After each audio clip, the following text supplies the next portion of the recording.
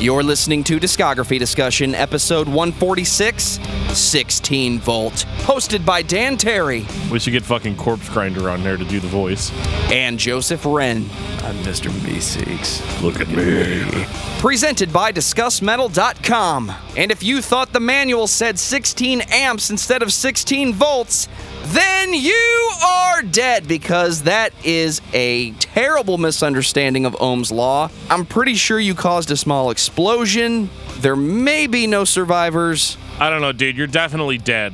It only takes 1,000 milliamps to kill you, so that's 1 amp. So you're going to multiply it by 16. And if you multiplied by 16, then you are ready for this episode of Discography Discussion. I am Joe. That is Dan. Industrial December continues. We're learning all about how to do electrical math. I'm going to suggest that for the remainder of this episode, we don't try to define Ohm's law any further than we already understand it. You know, it's funny. I did a job interview a few years ago with a guy, and I was like, yeah, man, I went to electrical school. We learned all about Ohm's law and shit like that. And he's like, oh, yeah, what is Ohm's law? And I was like, oh, fuck, I don't remember, man. That was like 10 years ago. It's a math equation typically depicted as a triangle. Still got the job. Amps, volts, watts. It's a thing. For anybody that doesn't know, Ohm's law is V equals IR, with V being voltage, I being current, and R being resistance. What does that have to do with our discussion on 16 volt tonight? Absolutely nothing. It's about to get industrial as fuck in here. It definitely will be industrial as fuck for a little while. Then they kind of start wanting to do something a little different, something that I like. And what is it that you like that 16 volt does in 2016 versus 1993? Guitars. They basically wanted to be Nine Inch Nails. Guitars. There were guitars on the old releases, which we'll get into, but definitely not like it is now. Now they're actually like capable of producing a quote-unquote banger, and I just don't feel like the old 16 volt, that was even their goal, which is fine, but I mean, I'm definitely here for bangers. Well, before we go beating even more dead horses, I want to take this time to say thank you to everyone for listening to the podcast. Thank you for listening and for subscribing. If you are not a subscriber, then you can find everything Discography Discussion at DiscussMetal.com. We're on Spotify, Apple and Google Podcasts, TuneIn Radio, Stitcher, so if you have an Amazon Echo or a Google Home, you have no excuse. Ask it to play the latest episode of the Discography Discussion podcast, and it will.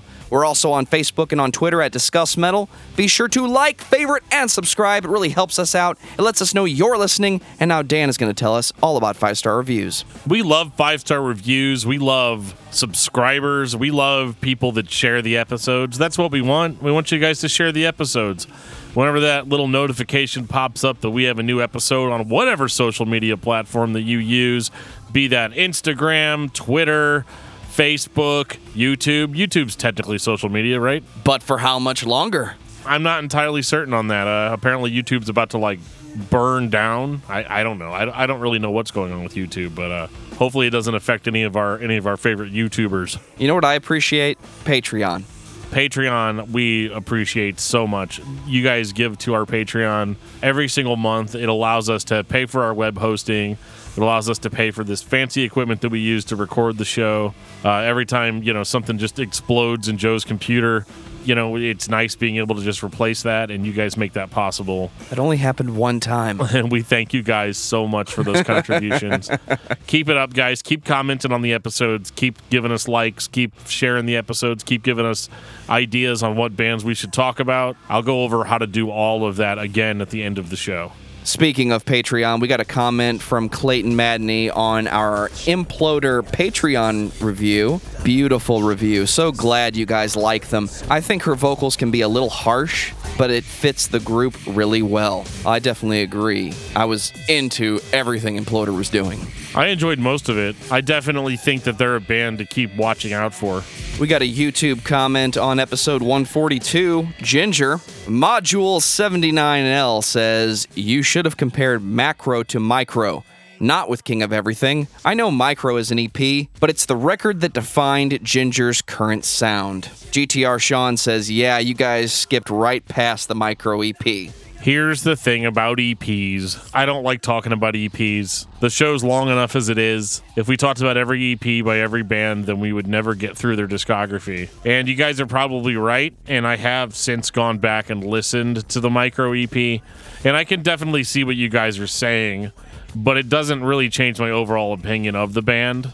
I think that the transitions may not have been as abrupt as we complained about, but at the same time, the band still did go through that transition. You would just take my feelings about Macro and apply them to Micro and Macro as if they were one product. At some point, you still have to go back and compare it to King of Everything. Because that's where we started, or at least where we passed on our way to the latest record. Correct. So definitely not invalid comments. I totally get where you guys are coming from. I just don't think it really changes my opinion overall. So, Dan, tell me about 16 Volt. Well, 16 Volt is an industrial rock band that started, a long time ago, back in the 80s. But it's not like a Ministry thing. We're not going to, talk about how they started off as a new wave pop band and went on to become, I don't even know what the fuck. We already did that last year with Ministry. No, 16 Volt is definitely more of a quote-unquote, at least for the 90s, contemporary industrial band.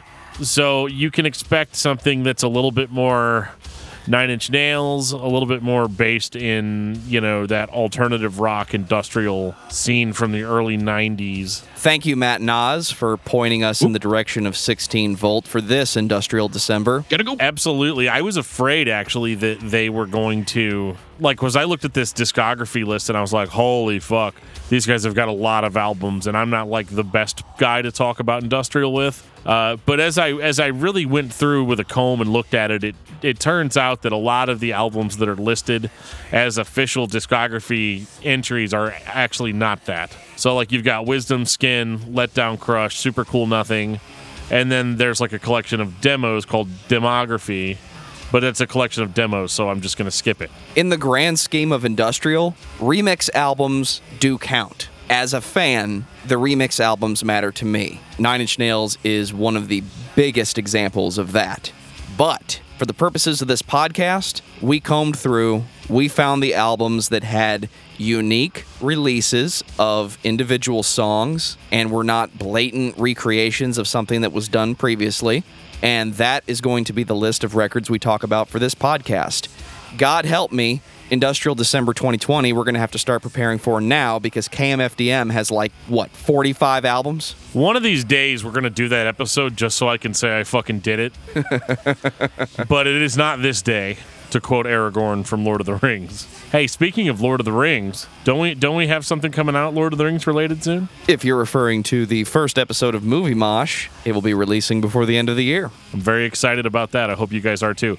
Back on track. They released Demography in 2000, and then they released Super Cool Nothing version 2.0 in 2002. And then it was the Best of 16 Volt in 2005. I'm going to assume that the band had just been on a hiatus during those years, and that's why we got these kind of re-releases.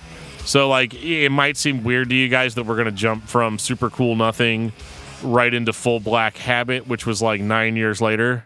And then, obviously American Porn Songs, Beating Dead Horse, blah, blah, blah, blah, blah. So, yeah, like Joe said, we're just going with, releases that have new songs and release-worthy content, so to speak.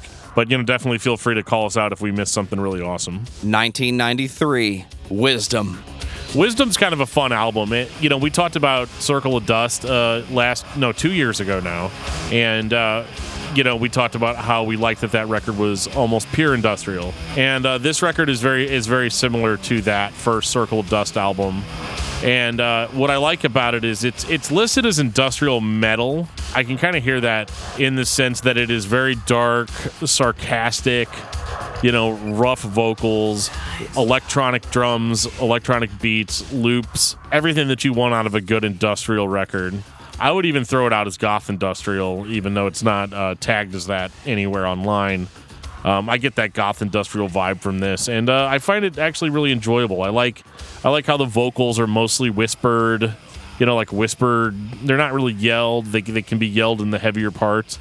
Guitars are in here, and I definitely get kind of a Nine Inch Nails Gravity Kills vibe off of it. I am not the biggest consumer of industrial metal, but I am a fan.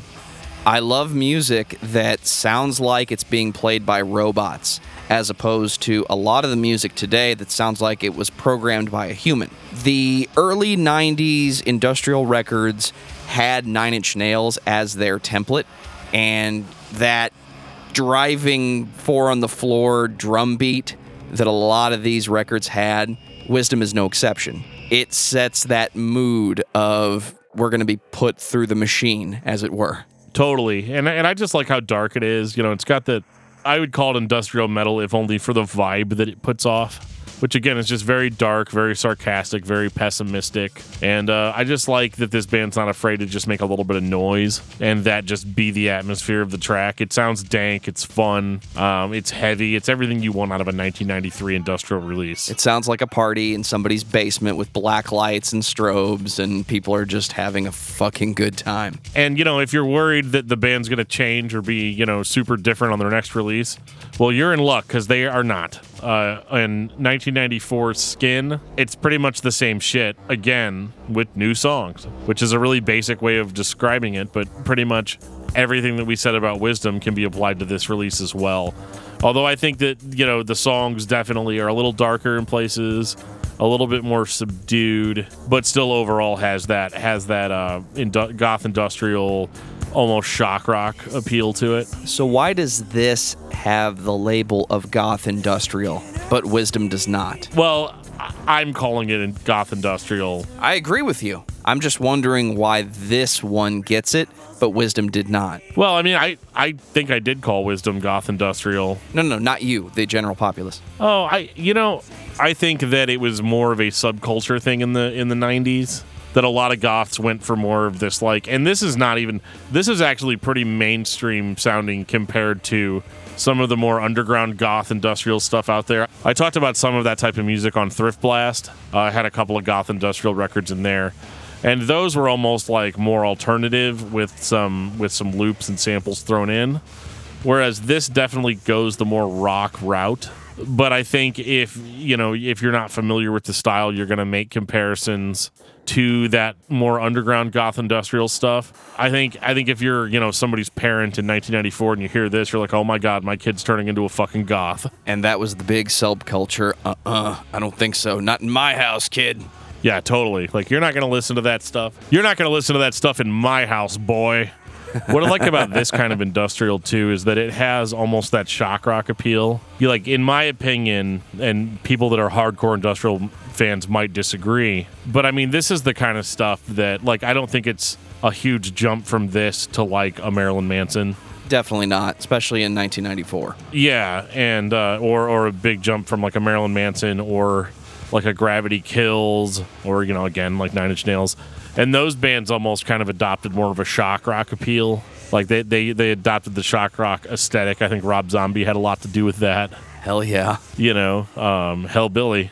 And, you know... It's coming. I think that these types of bands like 16 Volt, they were kind of more leaning towards the alternative rock sound. And so I guess that's why I would say that they lean more towards the alternative side of things without going full shock rock. And I actually like that because it's a little bit less gimmicky. Antichrist Superstar came out in 1996. Before that, you had Marilyn Manson and the Spooky Kids and Beautiful Stories for Ugly Children, which set that shock rock mood that was directly lifted from the Alice Coopers of the past and present. Thank you very much. But Trent Reznor had this way, and still does, of making records that everybody was trying to cash in on if you were in that subculture genres of music. Trent Reznor had a direct hand on Antichrist Superstar. So that sound that we get, that subculture industrial sound, made it into what was inevitably a mainstream rock classic. It's a record that we all look back on fondly, even though it was the record everybody hated. Talking about Skin, you're right. This has the Gravity Kills, a little bit of Skinny Puppy, the Nine Inch Nails, Circle of Dust. It's the machines are making music, and we're all into it because it's not the bullshit classic rock on 93.7 that we've all had shoved down our throats and still do since the mid to late 70s. I think the only criticism I have of 16 Volt at this point in their career, if you like this kind of music, it's great. It's kind of like if you go back to the 80s with all the thrash bands, how, you've got Metallica at the top, they're the gold standard. But you also listen to lots of bands like Megadeth or Exodus or Testament that give off kind of the same vibe. They're not doing anything original. For some reason, they're not the gold standard. Maybe if they had come to the scene first, they would have been. And I feel very much the same way with 16 Volt at this point in their career, because they are, if you're into industrial music, you're going to love this record. But it's not going to be the gold standard. They're not going to be your favorite band unless you're just the kind of person that, wants to listen to the band that's not as popular as some sort of like status thing for you. But this band is great, but they're not necessarily doing anything that's outside of the genre. They're not pushing anything. And honestly, like, that's perfectly fine. I'm not even saying it like it's a bad thing. People that bought this record that love industrial music, they're going to love this record. And spoilers, they're also going to love Let Down Crush. 1996. This one does sound a little different than Skin and Wisdom, and that's mostly because it's more of a passage of time thing. The difference between 94 and 96, the one thing that I'm hearing on this record that I didn't hear on the previous two was a little bit of punk influence. And that's really interesting to me because, I thought that the previous releases were very safe, whereas this one kind of comes out of the gate with kind of more of a punk rhythm. The guitar's a little bit bigger in the mix, but they're not doing the industrial metal thing. The guitars on here don't necessarily sound like a Gravity Kills. This sounds more like an Orgy fan trying to make that type of music in his basement. The tonality of the record leans more towards the Orgy and the Powerman 5000 and less to the Nine Inch Nails. It does sound that way, but the interesting thing is this was before Orgy, or at least before Orgy as we knew them. So in Once a lot again, of ways, another band gets credit for setting a standard that they were not the originators of, clearly. Right, and I think that there were probably a lot of underground bands doing this kind of music. But like I said, the guitar tone is different, and I think that just has to do with the fact that it's 96 versus 94. The change in music from the early 90s to the mid or late 90s is astronomical, like the growth that took place in like 3 or 4 short years. But I really like this record because the vocals are turned up. It's a little bit more up front. The guitars, again, are heavy, but they sound different. They sound a little bit more alternative rock than just go for like straight metal. And it's not that it's not there. I mean, one thing that I do like about this band is they maintain their overall sound relatively well. And the changes are small, and you get 4 or 5 albums in, you're like, oh, wow, they've really changed a lot. But they don't do the gut-wrenching change that a lot of bands do from album to album. There's always something there from the previous music, the previous releases, that you're going to latch onto and still like about it. And then hopefully upon repeat listens, that's when you pick up the new stuff. 1998, Super Cool Nothing. Here's an interesting tidbit about Super Cool Nothing. Did you know that it came out the exact same day as Orgy's Candy Ass? I did not know that. August 18th, 1998. You had Super Cool Nothing and Orgy Candy Ass. There has to be something to that. This is the record I think of when I think of 16 Volt. This may be their best album. It's definitely my favorite. This is unique to me because this is when I started actually liking the band as I went through their discography. And that's not to say that their previous releases were bad. They were 3 solid industrial albums, and I thought that was cool. But this record had more of its own identity. You know how I talked on the last record about how it had a little bit more of a punk influence? This definitely has that. They definitely throw out a lot of conventions of song structure, and they kind of start building the songs a little bit more around like rock, like punk rock ideals. They're not afraid to just go a billion miles an hour really fast and then stop and then go into a chorus, and their chorus game is very strong on this record. So it's got to be interesting because, in 1998, and I'm at Best Buy, or I'm at, insert name of record store that probably doesn't exist anymore, Sam Goody, wherever it is you were. Virgin. Yeah, Virgin, back when we all were. It'd be interesting to see who went home with Candy Ass and who went home with Super Cool Nothing.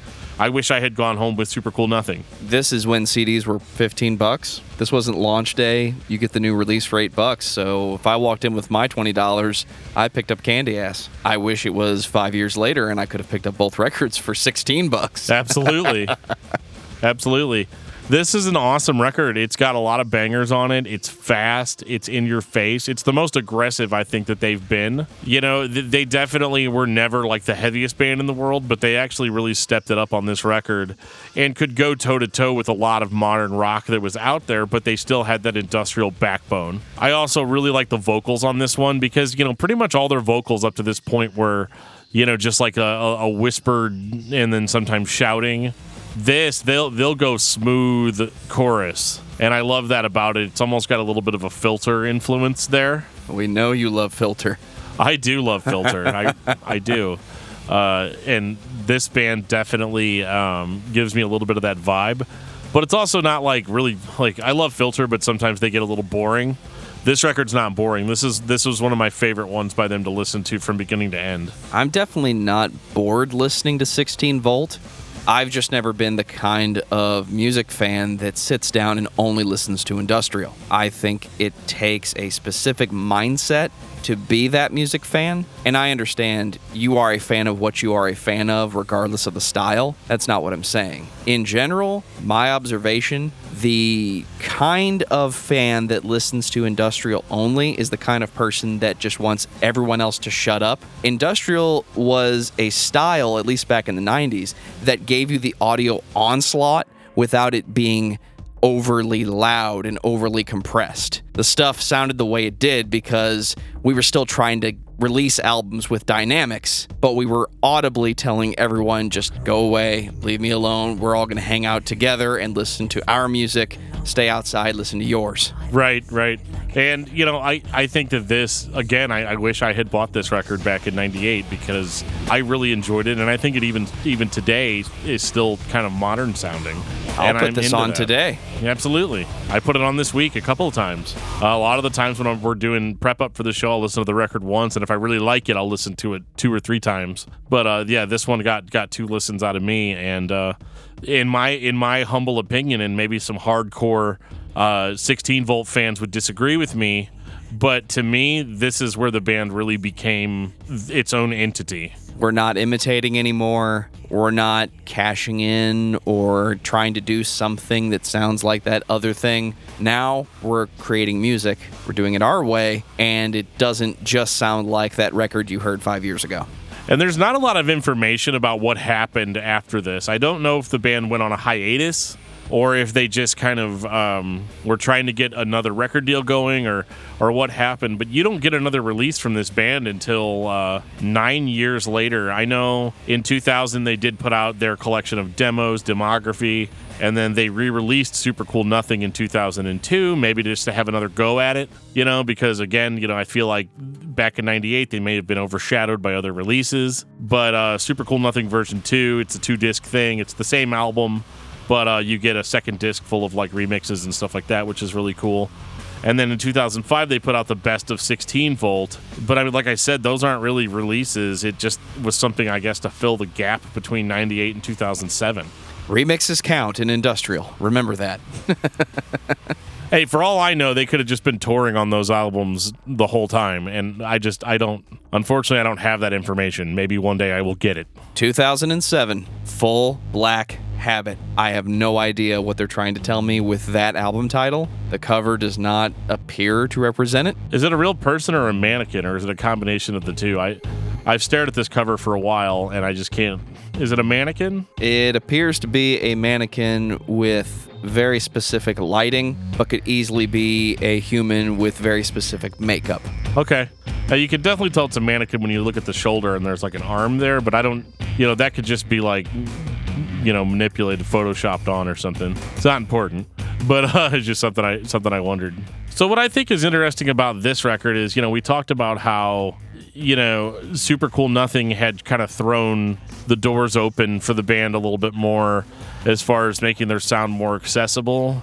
This record is interesting because they do the same thing, but they bring back a little bit of that darkness from their older releases. But they're doing it in the newer style, and I really liked this record because of how staunchly different it sounds, especially if we're going to call it a comeback album. Like I said, I don't really know if it is a comeback album or not, but it's their first album, their first new material in 9 years. So it's fun that one thing I'm really happy about is that they did not go back to the original sound of the first two albums. Instead, it's kind of a weird mixture of the older material, like the darkness that was there, with the new kind of out there alternative rock sound. And I just like it overall. I think it's a good representation of industrial in 2007. And I like the mixture, again, of his kind of distorted vocal, but then also some really nice, clean singing is in there as well. And I think that really holds the songs together. Like I said, their chorus game is a lot higher here than it has ever been, and it was a really good return for the band. I thought that this was a release that was not too long, brought you back in. If you were a fan and you'd been starving for new material, there's no way that you didn't like this. I would go out on a limb to say this record consists of all real musicians and less programming. The drums sound like they're being played by a human. Knowing what fake drums sounded like in 2007, I don't think these were programmed samples. Yeah, they do have a real drummer listed, Jason Bazinet. It says he did drums and programming, which, granted, there is. It's industrial. It's okay if it repeats itself. Some of it's programmed. One thing that I didn't mention, I should have mentioned up top on the episode, that pretty much everything by this band was written by one guy named Eric Powell. Eric is kind of, he's the vocalist. He does the programming and the guitars. He's basically the heart and soul of the band, and similar to Nine Inch Nails and similar to Filter, it's one guy running the whole show, and then he just hires people to either collaborate with or go on tour with, just depending on. I don't know what the other members' level of involvement is, but it seems like it's almost a different cast except for Eric every single album. But this was definitely a lot of fun, but I don't think it's nearly as fun as the next album.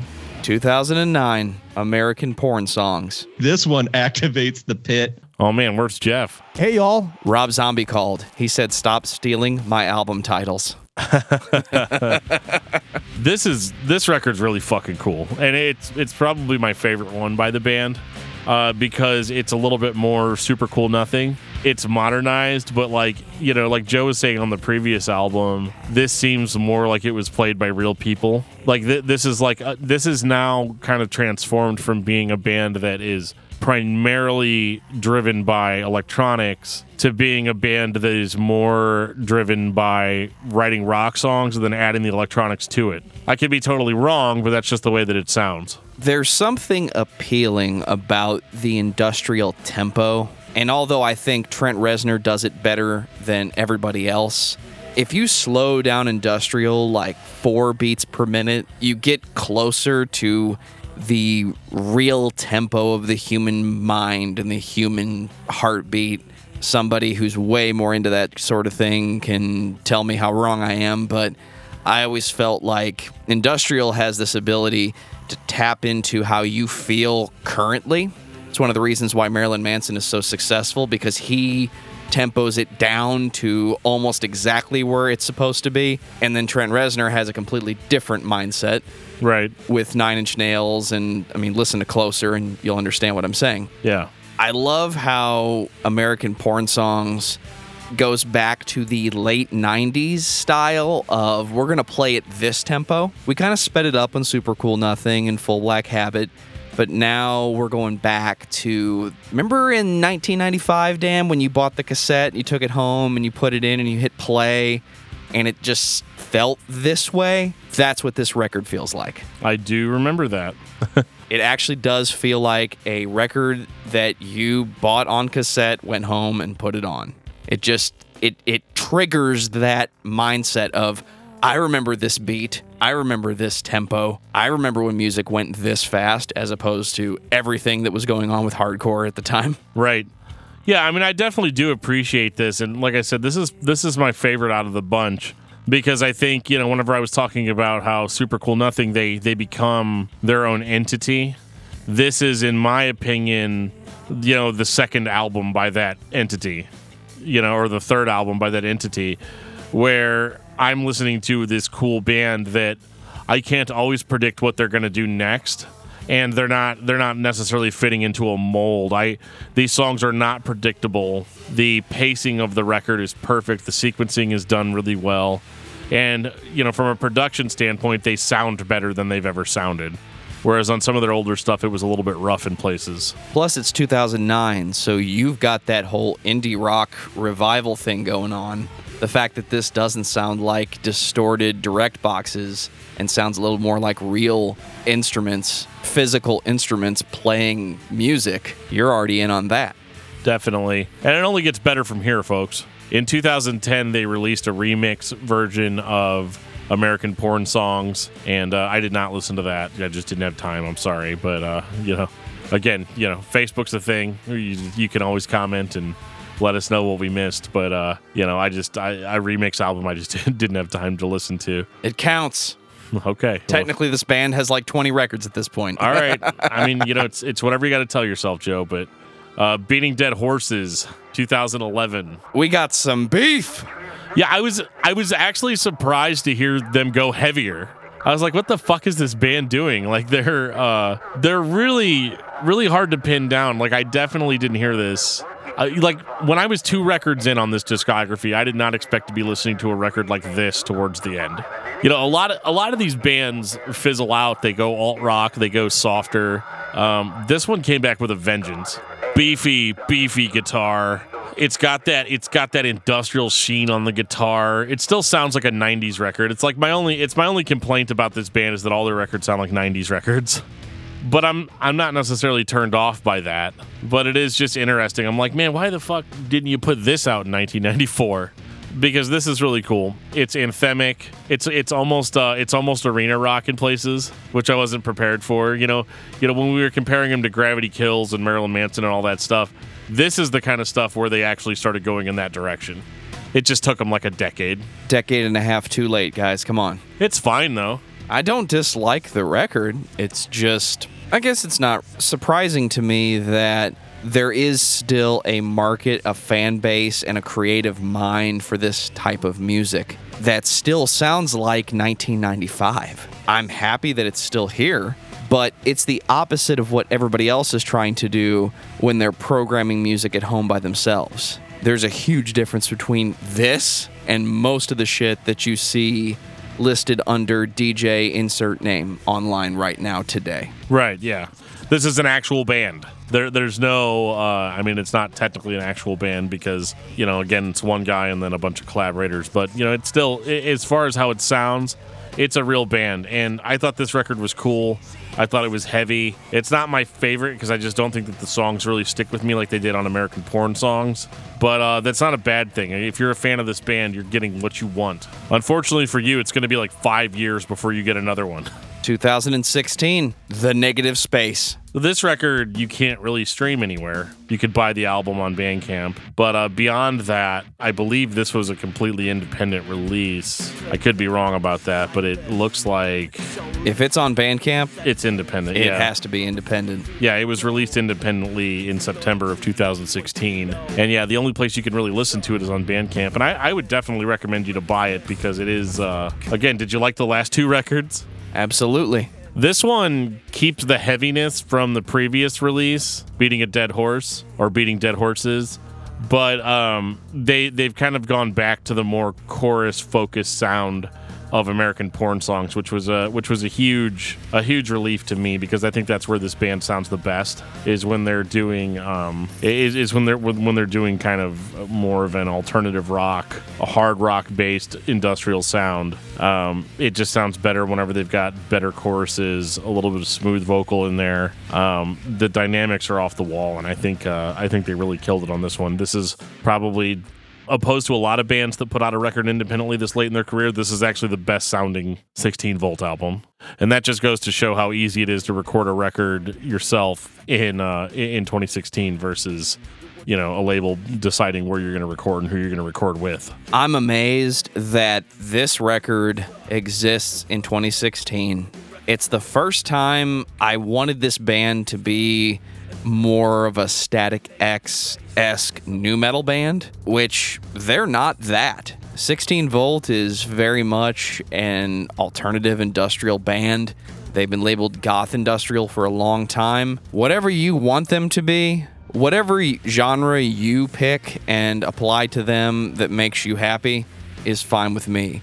Overall, they're an industrial band that plays music better than most of their peers. They stand side by side with other bands that get credit for innovating the genre. And they're putting out, in my opinion, 8 unique records with music that spans 2 decades, I guess 3 decades, if you talk about the inception of the band, and still sounds like it came out in 1995. Dude, I'm a 90s kid. I'm all about this. Yeah, I can always appreciate it. And I know as we get older, Joe and I are going to start talking about the 90s like our parents talk about the 70s. But I can't help it. I really enjoy this sound, and it reminds me of being a kid, but it's new songs, and I can't deny that. And so I just embrace it. And yeah, I think this is interesting because usually whenever we cover bands on this show, I will say the first 4 releases are the best, fuck everything else. And I'm kind of the opposite with this band. I'm like, no, man, the last 4 releases are the best, and the other stuff I could do without. Final thoughts on 16 Volt.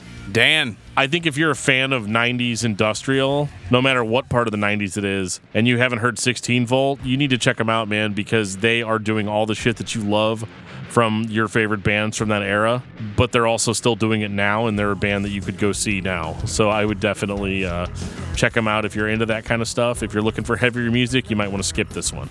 16 Volt is a band that you should be listening to if you believe the only industrial band that ever existed is Nine Inch Nails. It has nothing to do with the cosmetic similarities.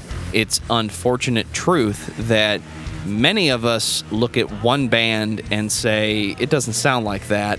It doesn't sound like that. Why do you sound like Nine Inch Nails? You should sound more like Nine Inch Nails.